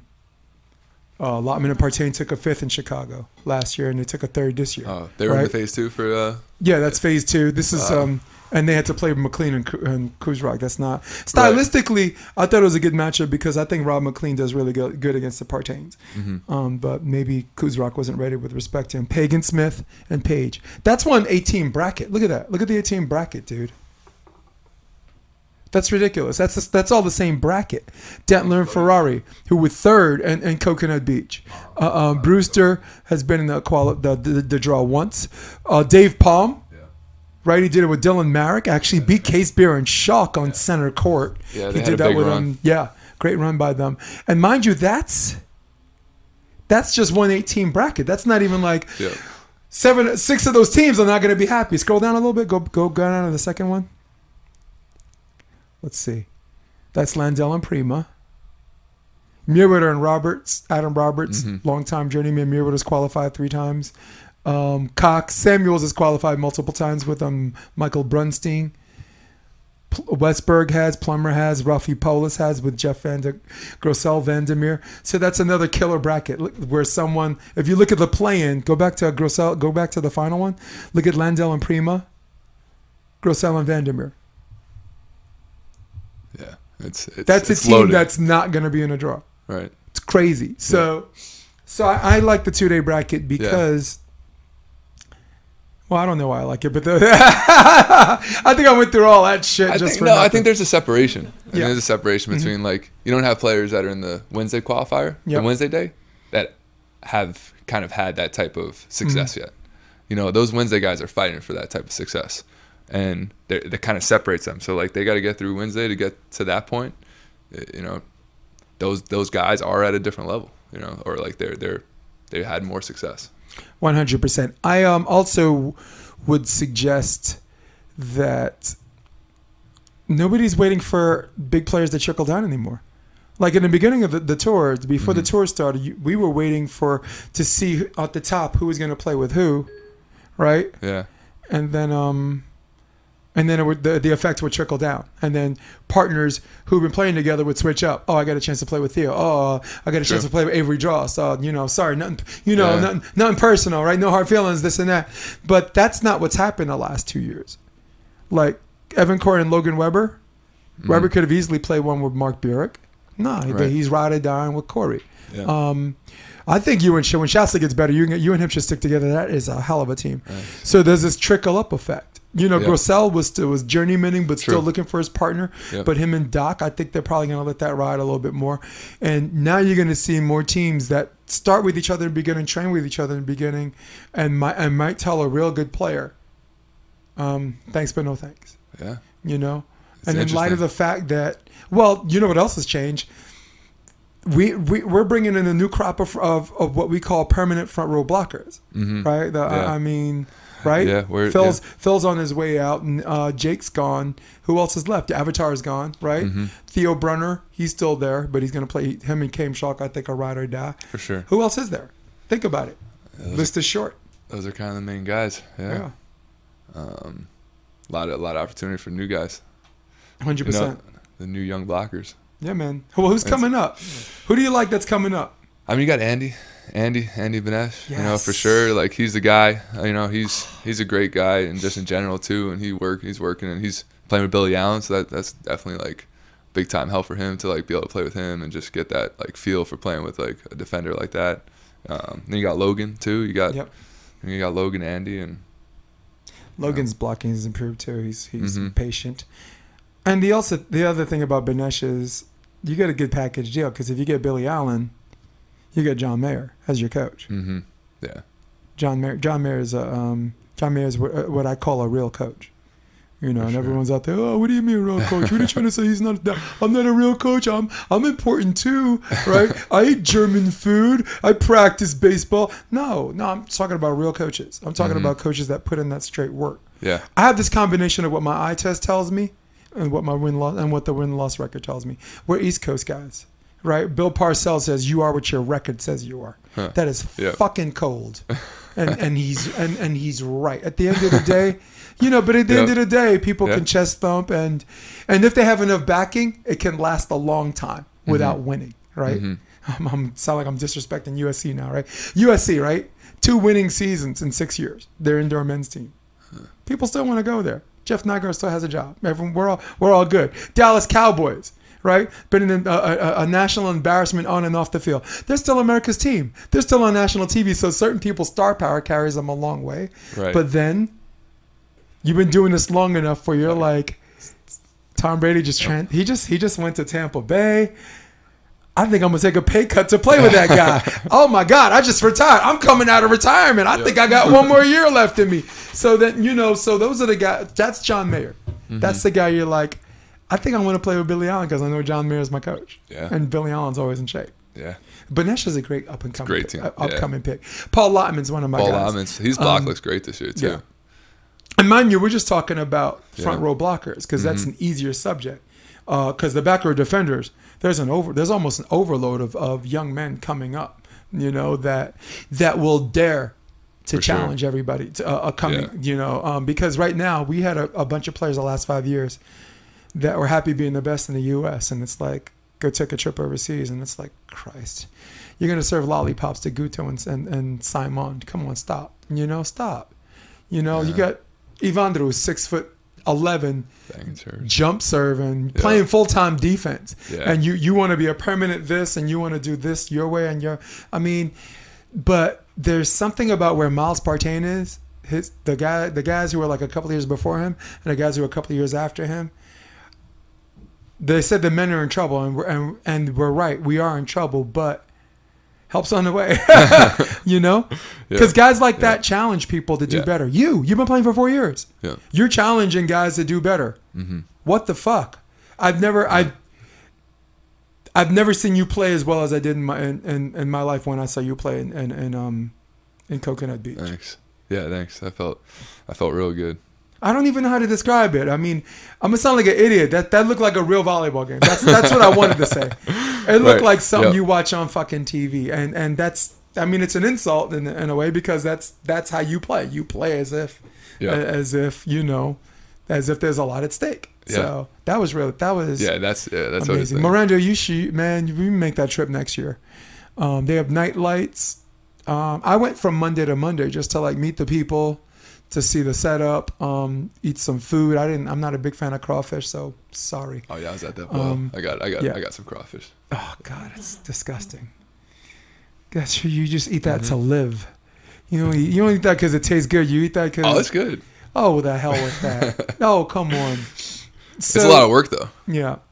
So, Kloth Nuss and Kloth, another team that's decided to ride or die together.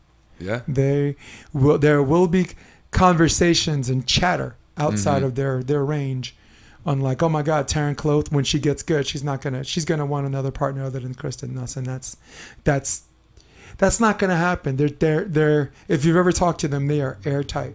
Yeah. And they're competing already. And winning is and they're already winning, so yeah. I don't think Clay's and Sponsor are together anymore. Really? Yeah. Rumorville says they're not together, and Kelly Clays was actually practicing with someone else. Actually, this morning I saw her out there, and I don't know. Look thick as thieves. Yeah. Maybe the girls switching more than the guys. I don't know. Yeah, maybe. Well, the girls are not in trouble because what Clays and Sponsor won't do, the girls bringing up their rear will. There's going to be more They got the college feed. Yeah. There's going to be more Kristen Nuss and Yep. Taryn Close. Chrissy Jones, Muno, they're savage. Betsy Yeah, Flint, it's a good still team. young. Eventually she's going to, I don't know how long her and Emily Day are going to play together, but they're a pretty good team. And Manhattan Beach, they went straight Jakari's mode in the finals, right? They were down by 2, and Betsy served like 2 aces, and against Kleiman and Ross, and now you got a game. So Yeah, what was that? What game was that? It was like 39-37? oh, that was Kloth and That Kloth was, and Nuss. yeah, we were sitting there waiting to get into the stadium, just like Manhattan Beach, 34, that 33. was Sponsel and Clays against Kloth and Nuss, and that was 39-37. Yeah. And then Chicago, April Ross and Kleiman, that was 40-38. Jeez. And So at the that same was time, two different tournaments and two matches. yeah, I think Bruner's game was going on at the same time too. That was like 40. They had 50 serves in the freeze. I think at that same point when that Tyron's game was going on too. So How do you feel about the freeze? I haven't had an opportunity to play in it yet, but I like it. I mean, I think it's an opportunity. I mean, it sucks if you're winning. If you're losing, it's good. It kind of goes both ways. How do you feel about the freeze, Miranda? I don't know how I feel about it. I really haven't had that many experiences where I've gone to, have Yeah. the game. But I think it's fun for the fans though too. As a fan too, I like it. Oh, the fans, of course. fan, They're the I like ones that it. win. The players are like, Yeah. I'm sure Ricardo hates it right now. I mean, God, how many freezes has he been up? I mean, this is going on multiple tournaments now. He's just like, I don't know about this, but I guess I like it. I guess it's good for the sport. It's not good for TV time, but I mean, they're already coping with baseball. Oh, baseball, yeah. Yeah, I mean, I love baseball, but there's a lot but there is more time standing around between plays in baseball than there is in volleyball. Mm-hmm. So, Oh yeah, baseball and even football. Yeah. That's that too, right? For football games. yep. It's like crazy. What do you think of Bally's? Bally's. Oh, taking up AVP.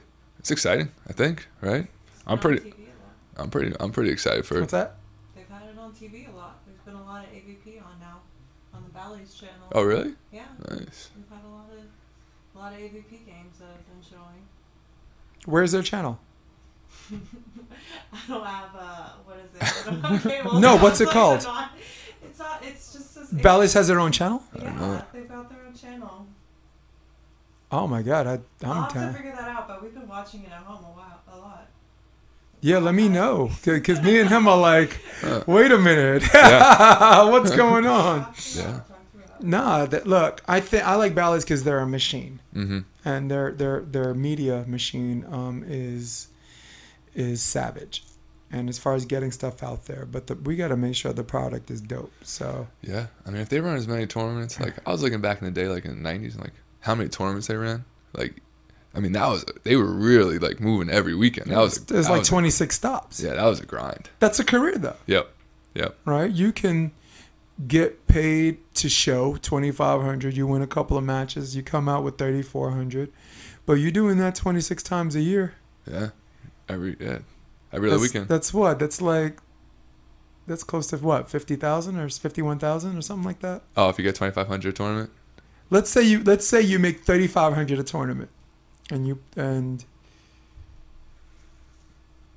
it's weird. I don't know how to do the math. Well, if you played 20, you'd make 70K, right? 70K. Yeah. If you played 20, make Yeah. 3,500. Make sure you got sponsors, right? Make sure your Yeah. sponsors pay for your flight. Make sure your sponsors pay for, the entrance, the entry fee. I mean, Baranek and Troy. I mean, the only regret that I don't have with them staying together is they're a promotion machine. Yeah, they're great. Right? They're a sponsor's wild dream. They're just enigmatic. Yeah, they're fun. Extroverted. They're fun. Yeah. But I guess something about friends playing together. Yeah, that could be a little rough, but yeah. I don't know. Ben and I were always good with that too. So that was like it could be a challenge at times though too Ben and I never had that issue though, but No. it's kind of like playing with your girlfriend. If you play with your girlfriend co-ed or something like that, you can't do it. Do you know how many right? married couples that are like, no, They won't He's do got to it. be over there. Because they're old enough and they've done it enough times. Yeah. Where they just come to terms they're not going to do it. Yeah. Me and my girl, we play really well together. Nice. We do good together. We're like the undefeated kings right now. We played Nicole Brandin and John Stossel. We play these odd teams in co-ed, you know. Rob McLean played with Ola Vukovic, Alexandra Vukovic, this girl from Poland, you know. But that was her fault because she served me every ball. I told her, I'm like, you know, and I don't know if there's an etiquette for co-ed. And it's cool we're having this conversation where, like, are the guys supposed to serve to the guys and all the girls are supposed to serve to the girls? I mean, it's weird, you know. In New York, we did that. In Gav. Well, in New York. They always did. In New York, everybody just served the girls. Oh. And like some of the bigger tournaments, you were only good as your girls because if to win, they felt they had to serve all the girls. Out here, it's like the guys are serving the guys and the girls are serving the girls. Long Island, same thing. Very long. Guys, girls. Very much whatever. So, and it's not like reverse co-ed where they paint this stupid line on the grass. It's beach, you know. Guy can't block, you know. Guy can't hit on two. It's just so stupid. Just a dumb wherever you are. VBLI, dumb. I don't like this tournament. It's dumb. So Bally's. Yeah. I like Bally's, and I think their promotion machine works. But my challenge to the players are, cowboy up, man. Spend more time making ways to get better. Get as much videotape on each other as you can. In fact, everyone should trade videotape on each other. No more, unless it's practice tape. Practice tape is different. Get as much game tape on each other as you can. So this way, when you're playing in a match, it's not a feeling out process. True. You get in that from play one. You guys are getting after each other from whatever. Because I have friends that don't watch volleyball, but they'll pass by a game and they're like, this looks interesting, right?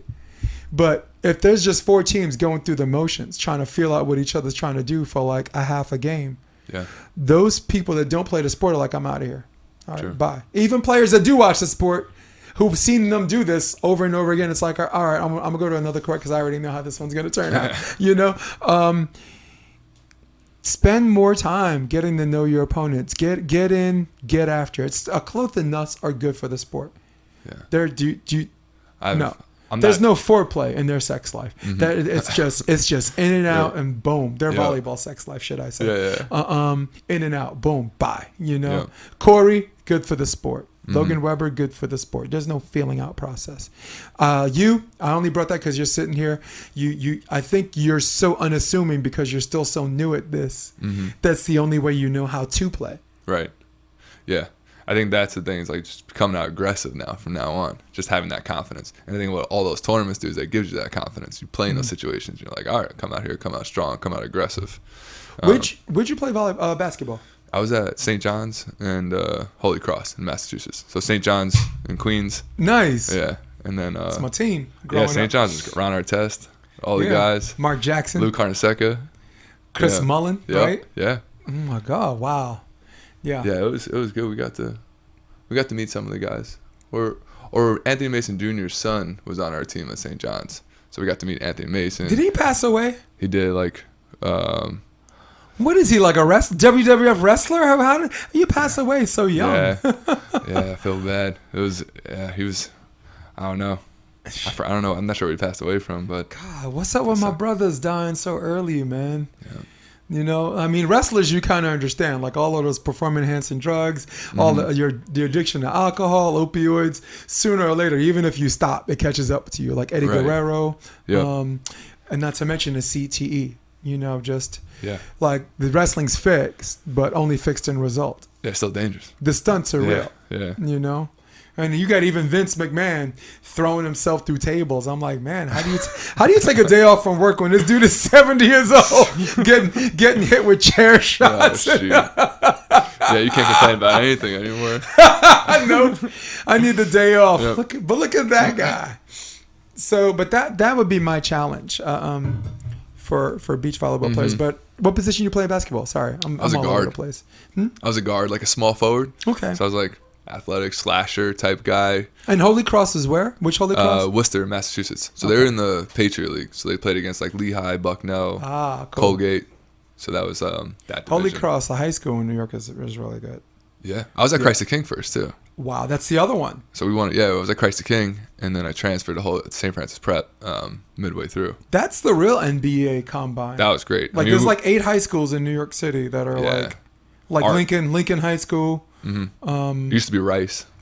Yep. St. Raymond's used to be the powerhouse, and then but ours. If I would have stayed at Christ the King, they had 4 or 5 Division I guys on the team. So they're putting out Division I guys like. Yeah, it's ridiculous. They're just pumping them out, dude. Yeah. Yeah, Providence, big recruiting center for that. Yeah. Marbury went to Lincoln High School. Carmelo Anthony. Where did he go to? He's from Red Hook, Brooklyn, but I know he spent some time in Queens. Stephon Marbury was you said Marbury. Jamal Mashburn. I forgot the lefty from used to play for forgot what's his name now. Damn. Yeah. Don't matter none. Yeah. There's a lot of names. A lot of big time. Kemba Walker was at Rice. Nice. Yeah. So, which team that you played that you actually look forward to? You're like, this is the best team I played, and this is the challenge I've been waiting for, and I'm so up for this, and I'm so freaking ready. Who is it? I think it might have been Avery and Grant in the Manhattan qualifier. I played Avery one time in a CBVA before that, and I was ready. Like, I was excited to play against Avery and Grant, and like Avery blocked me like 6 times in the CBVA that I played against him. So I was looking forward to getting another chance to go at him. I'd like to play him again. And then he blocked me another 5 times in the qualifier, and they ended up walking away. They ended up beating us probably like 21-15. And then another time too, playing Eric and Troy too. Was that the one in the Manhattan one? The Manhattan one, we played Avery and Grant, and then we played Eric and Troy in Coconut. And that was like a big time game for us. I was pumped, like have to play against them in a tournament setting like that, and just see where we're at and have a chance to like. That was a windy day too, so that was a rough day. Avery has good tournaments like that. Avery is on fire some days, and some tournaments I've seen him play full-time defender. The first time I saw Avery play was actually in New York City. Bill Kolinsky and him, they made semifinals. Yeah, that was the first tournament I ever seen Taylor Crabb play. Actually, he was wearing a hooded sweatshirt in 90-degree, humid as fuck New York weather, and the reason why I call him Dirty White Boy is because the song that was playing while he was playing playing with Spencer McLaughlin, and they actually made the draw, and then he's 2 and done after the draw, but he wasn't even sweating. He's wearing a hooded sweatshirt. It's 90 degrees out there, and he's got that particular face he has, kind of almost like, if you ever seen Shawshank Redemption, like Tim Robbins has that look, like he knows something you don't, kind of that. I can't even explain the look. Right. It just leaves me stupefied. But the song from Foreigner, Dirty White Boy, was playing, right? And then they looped it. They played it again. So now every time I see him play, you got it. I think of Dirty White Boy. I think of the song Dirty White Boy. So nice. I've even mentioned that on some or whatever, and like everybody's like, yeah, I don't know it. Huh? No, it's Foreigner, and I would play it, but we get flagged. I ain't trying to get flagged for no stupid music. Who's the best conditioned partner you play with? Conditioned? Yeah. Like just in shape, or just like? Yeah. Not too sure.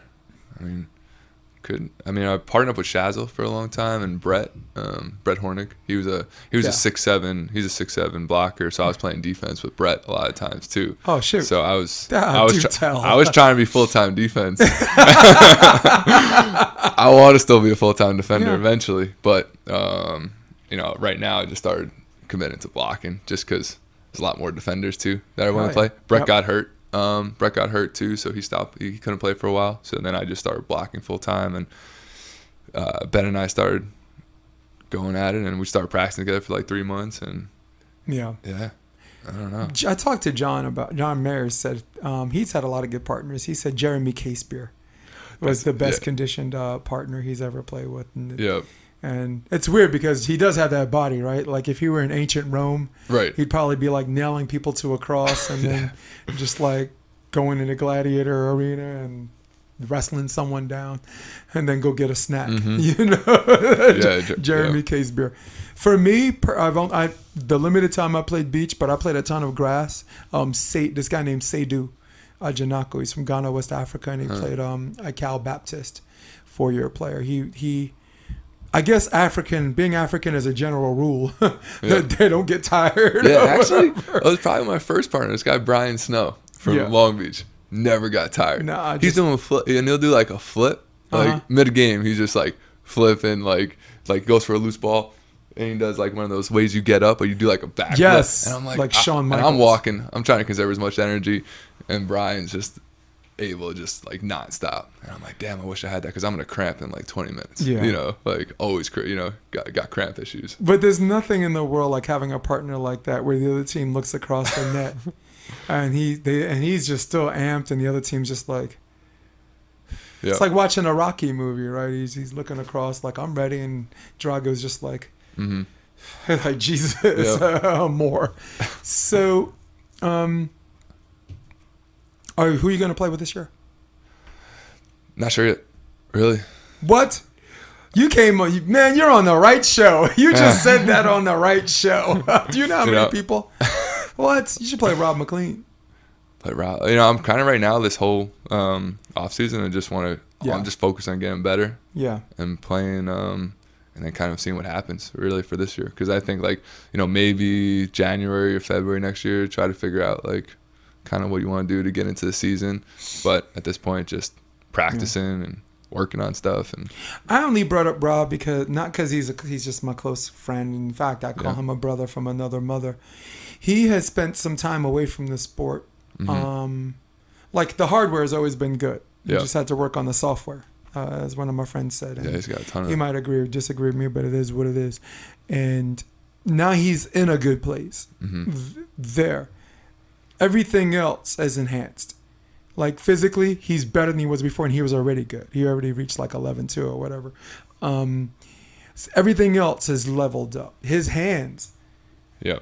His a release. He's a fast release setter, which is great for the beach because they don't call spin because you're hitting it with both hands. In fact, it's so fast. It looks like an invisible man is like, he's like, is like setting it before he can touch it. It doesn't even look like he's touching the ball. Right. That's how fast his release is. He's a hybrid. Hybrid meaning, like you, he can split block. Oh, okay. Oh, hybrid left both sides of the net. He can split block, or go full time block, or go full time defense. I'll show you. There's plenty of sample size. Rob Duror, he made last round qualifier twice. I saw that one. Kuzrock, he had a tough first round with like Gabe and Art, but a lot of it didn't have anything to do with him. The guy didn't get any serves. I mean, and when he did, he was throwing it down, like I said, with either hand. So the reason why I brought him up is because he's now a partner where you don't have to deal with your partner, and that's something you need to be looking for in the near or distant future. You need one less thing to worry about and one more thing that someone brings to the table. You only have to deal with your partner if they're so fucking good that you're like, all right. Yeah, right? It's right. It's like when Michael Jackson got caught with like another kid. They loved him so much they let the first kid slide, True. But another bad that's example. like dealing with any like big time like superstar, NBA, all these guys. Forgivable. Yep. All the drama kings are the best players. Yeah. Right? Show me a guy who doesn't bring all these problems that's not talented. The reason why they're even relevant, or we even call them drama kings, or have the take the time to call them drama kings, is because they're good. Right. Antonio Brown. Right? He's good. Yep. We can go on and on. Like Iverson, right? Iverson. He brought a lot of drama. Right? We're not a real game, but practice. We talking about practice. Remember that? Yeah. Not a real. There's a comedian. Who was a comedian that imitated Morgan Freeman imitating Allen Iverson. So he's like, practice. We talking about practice. Not the game. Practice. Practice. Practice. Not a real game. Yep. but practice. He had, Narrative voice. and everyone was cracking up. This dude, I forgot the comedian's name. He does a really good Charles Barkley. He does a really good Stephen A. Smith. Stephen A. Smith is one of my favorite people to listen to. Yeah. He's got character. He's funny. And we also have the same sentiments. We think the same thing. Like he's still a Knicks fan. That's the only difference. I give him my Knicks card. Yeah, it's a tough card. Who's your team? Knicks fan. Oh, come on! We got. It's a tough life. All right, shit. I'm out. I'm leaving. That's it. I mean, I like Jason Kidd a lot. Jason Kidd's my guy. I was a Nets fan. I was a big time Nets fan growing up with Jason Kidd, Kerry Kittles, Vince Carter, Richard Jefferson. That was my team. Kenyon Martin. Oh yeah, that was my team. That was my favorite team. Talk about Rough Riders, dude. That was a good team. That's the only way they make the finals. Keith Van Horn. Yes. That was a fun team to watch. So. But how do you think that team makes the finals? They're a bunch of rough. They had an edge. They didn't just play basketball. They had an edge.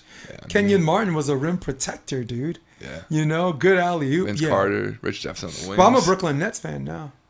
Yeah. I turned on my Knicks card. They were good this season, but I know what's going on. I like Julius Randle though, and he's working. But I know, his improvement this year was unbelievable. But they don't think I know what's going on.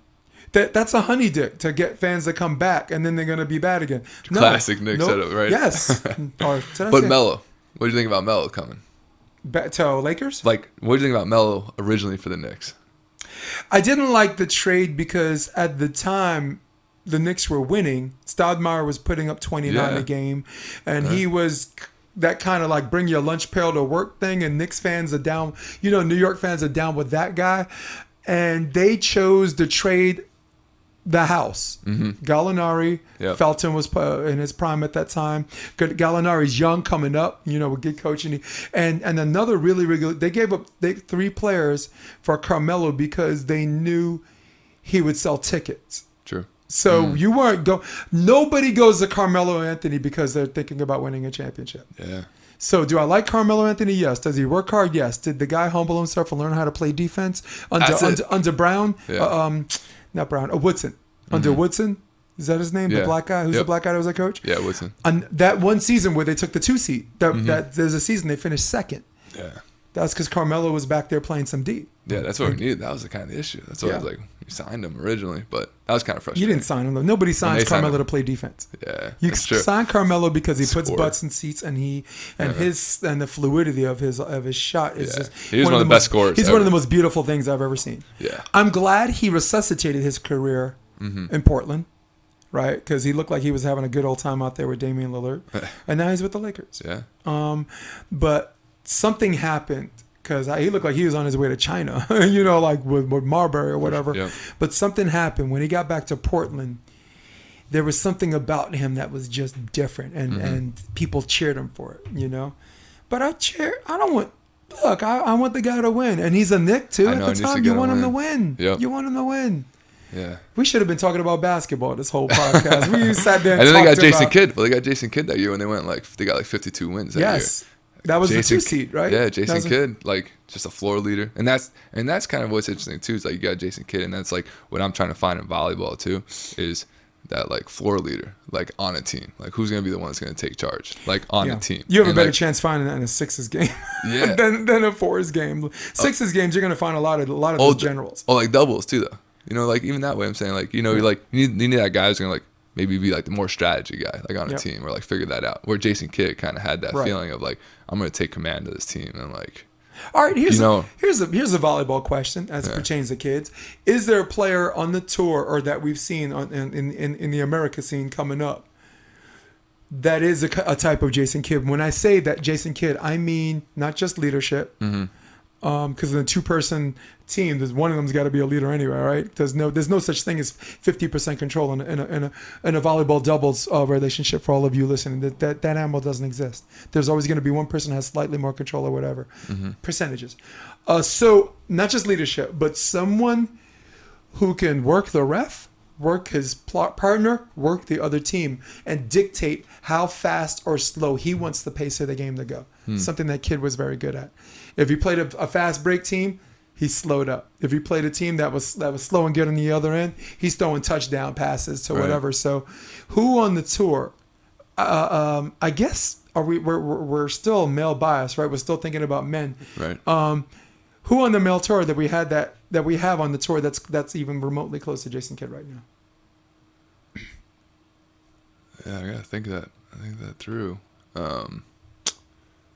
Like who's that analytical? Like who can like bisect the game a little bit? Mayer was the guy. It's Mayer's close. He doesn't kind of even play anymore. Yep. Mayer was the one guy.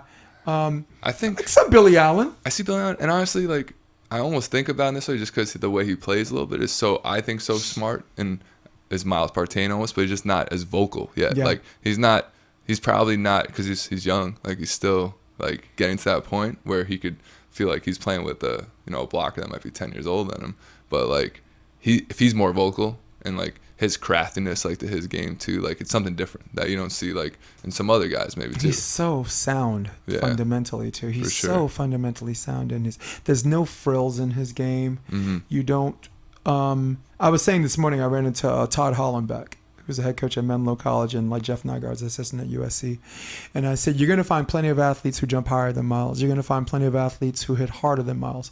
You're going to find plenty of athletes who are more athletic than Miles. But yet there he is. Yeah. And there they are. Maybe he's our Jason Kidd. Mm-hmm. And I mean, you were hesitant because of his age, but Yeah. what the hell? What do we care how old someone is when he's making like tour stops in the semifinals or finishing quarterfinals? And I think Manhattan Beach, they lost to, did they lose to Ricardo or something like that? That was also a quarterfinal match. And he's to get into the semis. And he's composed, always under control too. Every game looks like 1-1 with that kid. Yeah, yeah. He's maybe this kid is our Jason Kidd, right? Right. Yeah. Yeah. So who'd be our LeBron? We don't have a LeBron. We don't have a LeBron. We have a few Hardens. They got to argue with the refs. Like, who's arguing with the refs the most then too? LeBron's arguing with the refs all the time. Who's flopping? Like who's arguing? Who's flopping? Nick Lucena. Yeah, I don't know. Casey Patterson. Yeah, potential. How about them, huh? That was How about all three stops? They're in the finals. They're playing great. They're in the finals, all three stops. Yeah. The weird thing is Casey was on Casey Jennings' podcast, and he was asked, would the young Casey let the old Casey get away with what he's getting away with now? He says, fuck no. And that's what we need in the men's What the hard part too is like you have this like professionalism around like sports necessarily, but then you got like Casey, who's like fun to watch. Like people love watching Casey play because he's animating. But you got like other players who are very composed and like not showing that emotion. So it's kind of like a mix of like almost in beach volleyball. Of, like it is fun to watch someone that's gonna get excited, get riled up. And the same point though, you're playing a sport and you're being like, you gotta be serious and you're trying to stay in your game mentally too. Where do those styles complement each other? Like yeah, for example, I guess so. You got Budinger and Patterson. True. One guy who brings new meaning to the word introverted, right? And Casey Patterson, who should wear a NASCAR suit for his sponsors and shit. Maybe that's the secret of success. True. One guy's gonna be level-headed and just kind of not level-headed, but just calm. Yeah. I want to see him serve more competitively. It's the only thing I think that's missing from their game. Shit, if they're gonna play together, and it doesn't look like they're gonna last that much longer because Budinger wants to go to the next Olympics, and I don't see Casey making it to the next Olympics. So, I just want to see him serve tougher. Yeah, that's gonna be interesting. I mean, they can serve lollipops and not get licked on the domestic scene because they have his Twitch reaction's amazing, right. And Budinger is not credited enough with being a formidable front row blocker. The guy's got amazing athleticism and reach. Talk about basketball transplants, huh? Yeah. A Nets player, right? Play with the Nets. Yeah. He played with 4 NBA teams, including the Nets. Yeah, he did move, right? Yeah. And I was listening to the commentators. They said he was runner-up on a slam dunk contest. I think so, yeah. I was about to say, I wasn't sure if he won it. I said, kiss my ass. Yeah. You know what? How come what? Yeah. But when you think about it, though, how many times do we hear about runners-up in slam dunk contests? True. He was hidden in plain sight the whole time. Damn. So yeah, I wasn't sure if he won or not. I remember that slam dunk contest because I mean I think he was top volleyball recruit also out of high school, right? Yeah. Yep. And he chose basketball. Yeah. I think Hagan would be a good partner for you, but he's already got Paige. Mm-hmm. I think McLean would be an excellent partner because as far as backward defenders, the man has everything in his toolbox that every single person we talked about outside of Ahmed and Lupo and Christian Sorum has. He has everything that everyone on the domestic scene has. They just don't see it yet. He's even trained with Ali San a couple of times, and Ali San, Bruno's old partner, said the same thing. So, I played McLean a couple times too. I always like playing with Rob. And he because it's Tibbs. He's vocal. He talks to you throughout the game too. So like, is that a good thing or a bad thing? He's very vocal. Yeah. See, I like that though too, because But some people may not like that, but if my partner's like telling me things, I'll listen, and then I could take it, and then I'll try to like work on that necessarily. But those styles complement each other, and you trust it, and you kind of want to trust what they're saying. Look at Baranek and what he did with Bill Kalinsky. Yeah, that was 2019 from the qualifier all we the way to played the them in the qualifier. semifinals. Yeah, everyone did that. They were the 8th seed, and we were like the 50-something seed. Dude, they beat you guys. They beat Rob and Rob. Yeah. And they beat Jake. All right. And Earl. And I watched that game against Rob and Rob. And then lost first round to Rafu and Ed, and then won like 7 straight contenders bracket matches to make the semis. That was unreal. But think about it. How many times in between plays was Bill Kalinsky saying something? Every single time. Mm-hmm. Every single time. That must have been. He slowed down the game. Down the game. I mean, you have players watching him. They were suffering from secondhand stress. Just watching him have something to say. It's like, shut the fuck up. But you don't know what he's saying. I know. And Eric was okay with it. So you know what? Go mind your own business. Why don't they just mind their own business? So, yeah, but I like Rob for you. Mm-hmm. Holy shit. Hour and a half. Time flies. Is there a particular like Instagram handle? Anyone wants to know more about Mike Cavataio? Oh, I'm Mike_Cav5. Mike_Cav. CAV 5. Cav 5. Yeah. As in Cavalier. Yep. Cavataio. That's my nickname. I mean, people call me Cav. So you grew up Knicks. I grew up Knicks, Yankees. But Knicks with John Starks though. Yeah. I mean, that's my team. Yeah. I'm giving away my age. The front rim shot. One front rim, back rim. And it's like game some. I don't even know what playoff game it was. That was sick. I do remember Starks having a chance to win it all. They're up 3-2 on Houston. Yeah. And he had a chance to dish it to Ewing or for the tie, but he chose to go for it all and he missed. Mm-hmm. And then the next game, he missed like 18 out of 19 threes. And that's the curse. Yeah. That's the curse. That's the only thing anyone's going to remember. Mm-hmm. Not all the awesome things he did. Yeah, he was a competitor. To get to the finals. You had to beat the Bulls. Was it a dunk on Jordan? Jordan. He dunked on 2 people with his left. Yeah, that was sick. Dude, that's I think I'm going to just take down this poster behind me and just have him with his left dunking on Jordan. That was awesome. Jordan got the last laugh, of course, but they were that put him up. The Knicks up 2-0, and then Jordan and Scotty and them won 4 straight. Charles Smith was like under the rim, took like 5 shots with 10 seconds left. He's right there. No, but that's my team. That was Anthony Mason. That was Hubert Davis. Mm-hmm. That was Greg Anthony. That was Ewing. That was Oakley. Yeah. That was Rough Riders, man. Yeah. All those guys. Bunch of Rough Riders. Bruisers. Dude. Yeah, they were. The whole league back then too. The Pistons. Well, between them and the Pistons, they introduced the flagrant foul. Yeah, the flagrant foul was introduced in 1990. The game. Yeah, because of because of the foul of a foul. No matter how hard hit, like if you touch someone, or if you clothesline him and knock him out of the air, if it's the same 2 points, they're like shit. That's like saying if murder and a parking ticket's the same thing. I'm just gonna go stab someone in the neck. So Knicks for me. Yep. Yankees, same thing. Jeter during the Jeter era, Bernie Williams era, Wetland, introducing to Rivera, Dave Don Mattingly. Mattingly was Paul Pierce. Pure. Yeah. Paul O'Neill. Paul O'Neill. I was at the '96 Game 6, Game 7 on Wade Boggs on the Against horse. Atlanta? Yeah. Yes. Dude's riding on a horse. How the hell, first of all, how the hell did a horse get into the stadium? Yeah. This dude is like, I just won the World Series. I'm gonna ride on a Let's horse. get on the horse. And he's doing like high fives on a freaking horse in Yeah. Yankee Stadium. Yeah. That's my team. I grew up, the house I grew up in Brooklyn, Lou Gehrig actually lived there for a year. Oh, shit. Nice. So I was even before I even knew what the rules of baseball was. Right. He used to commute from Brooklyn to the Bronx until the team was like, stop being cheap. Go live in Park Avenue. We'll pay for it, Because he's from that blue-collar family where, like, the whole concept of paying all this money to live in this apartment was like a waste of money. Yeah, that was not how gonna be there. he was raised differently. But what are you going to do? You're going to do a police escort from Brooklyn, Flatbush Avenue, right, all the way to the Bronx every day? You can't do that either. That might be just as expensive. And for the same money, if you pour that logic down his throat. Yeah. So, oh, man, I'm so sorry I missed you at Tower 12. Oh, it's all good. Yeah. What about your football team? Jets. Yeah, it's a rough. It's been a sad couple of years there.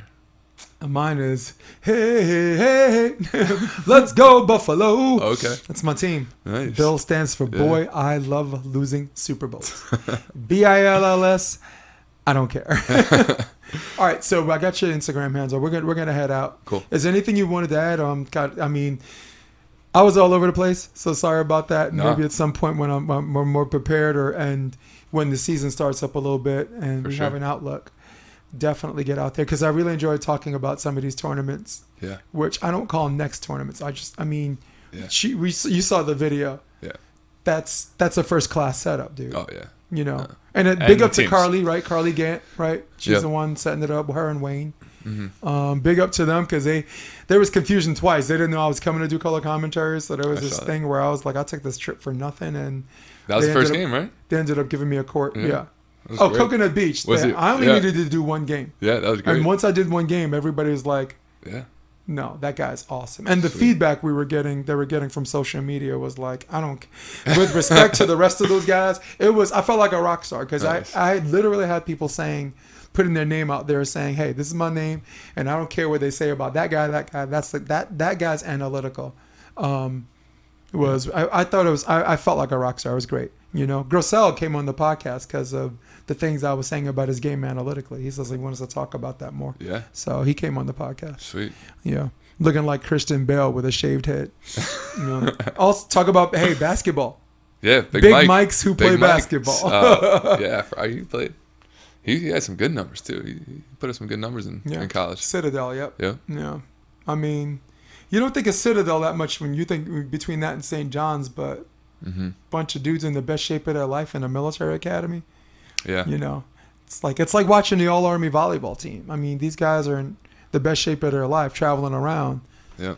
We need to film them more. It's like VMI. They score like 100 points a game or something like that. Or Jeez. these VMI, Virginia Military School, I think, something like that. Yeah. Just run. 8 seconds left in the shot clock. They shoot like within 8 seconds right away. Oh my God. It's pretty fun. It's fun to watch. That is fun to watch, dude. So, all right, we're out of here. Everybody watching, where are you? For all of you at home, for all of you on your iPad, for all of you on your iPhones at the lunch line at Starbucks who took the time to watch this. For Miranda, so glad to see you. For my man, I can't call you Big Mike because that's his gimmick, Mike Cavataio. I'm Jason DeBass. This is episode 113. We're out. Come check out the Option Podcast on OptionVB.com. It's also available on iTunes and Spotify and on YouTube under the NY Varsity Sports handle. You're going to love what you hear. Let's end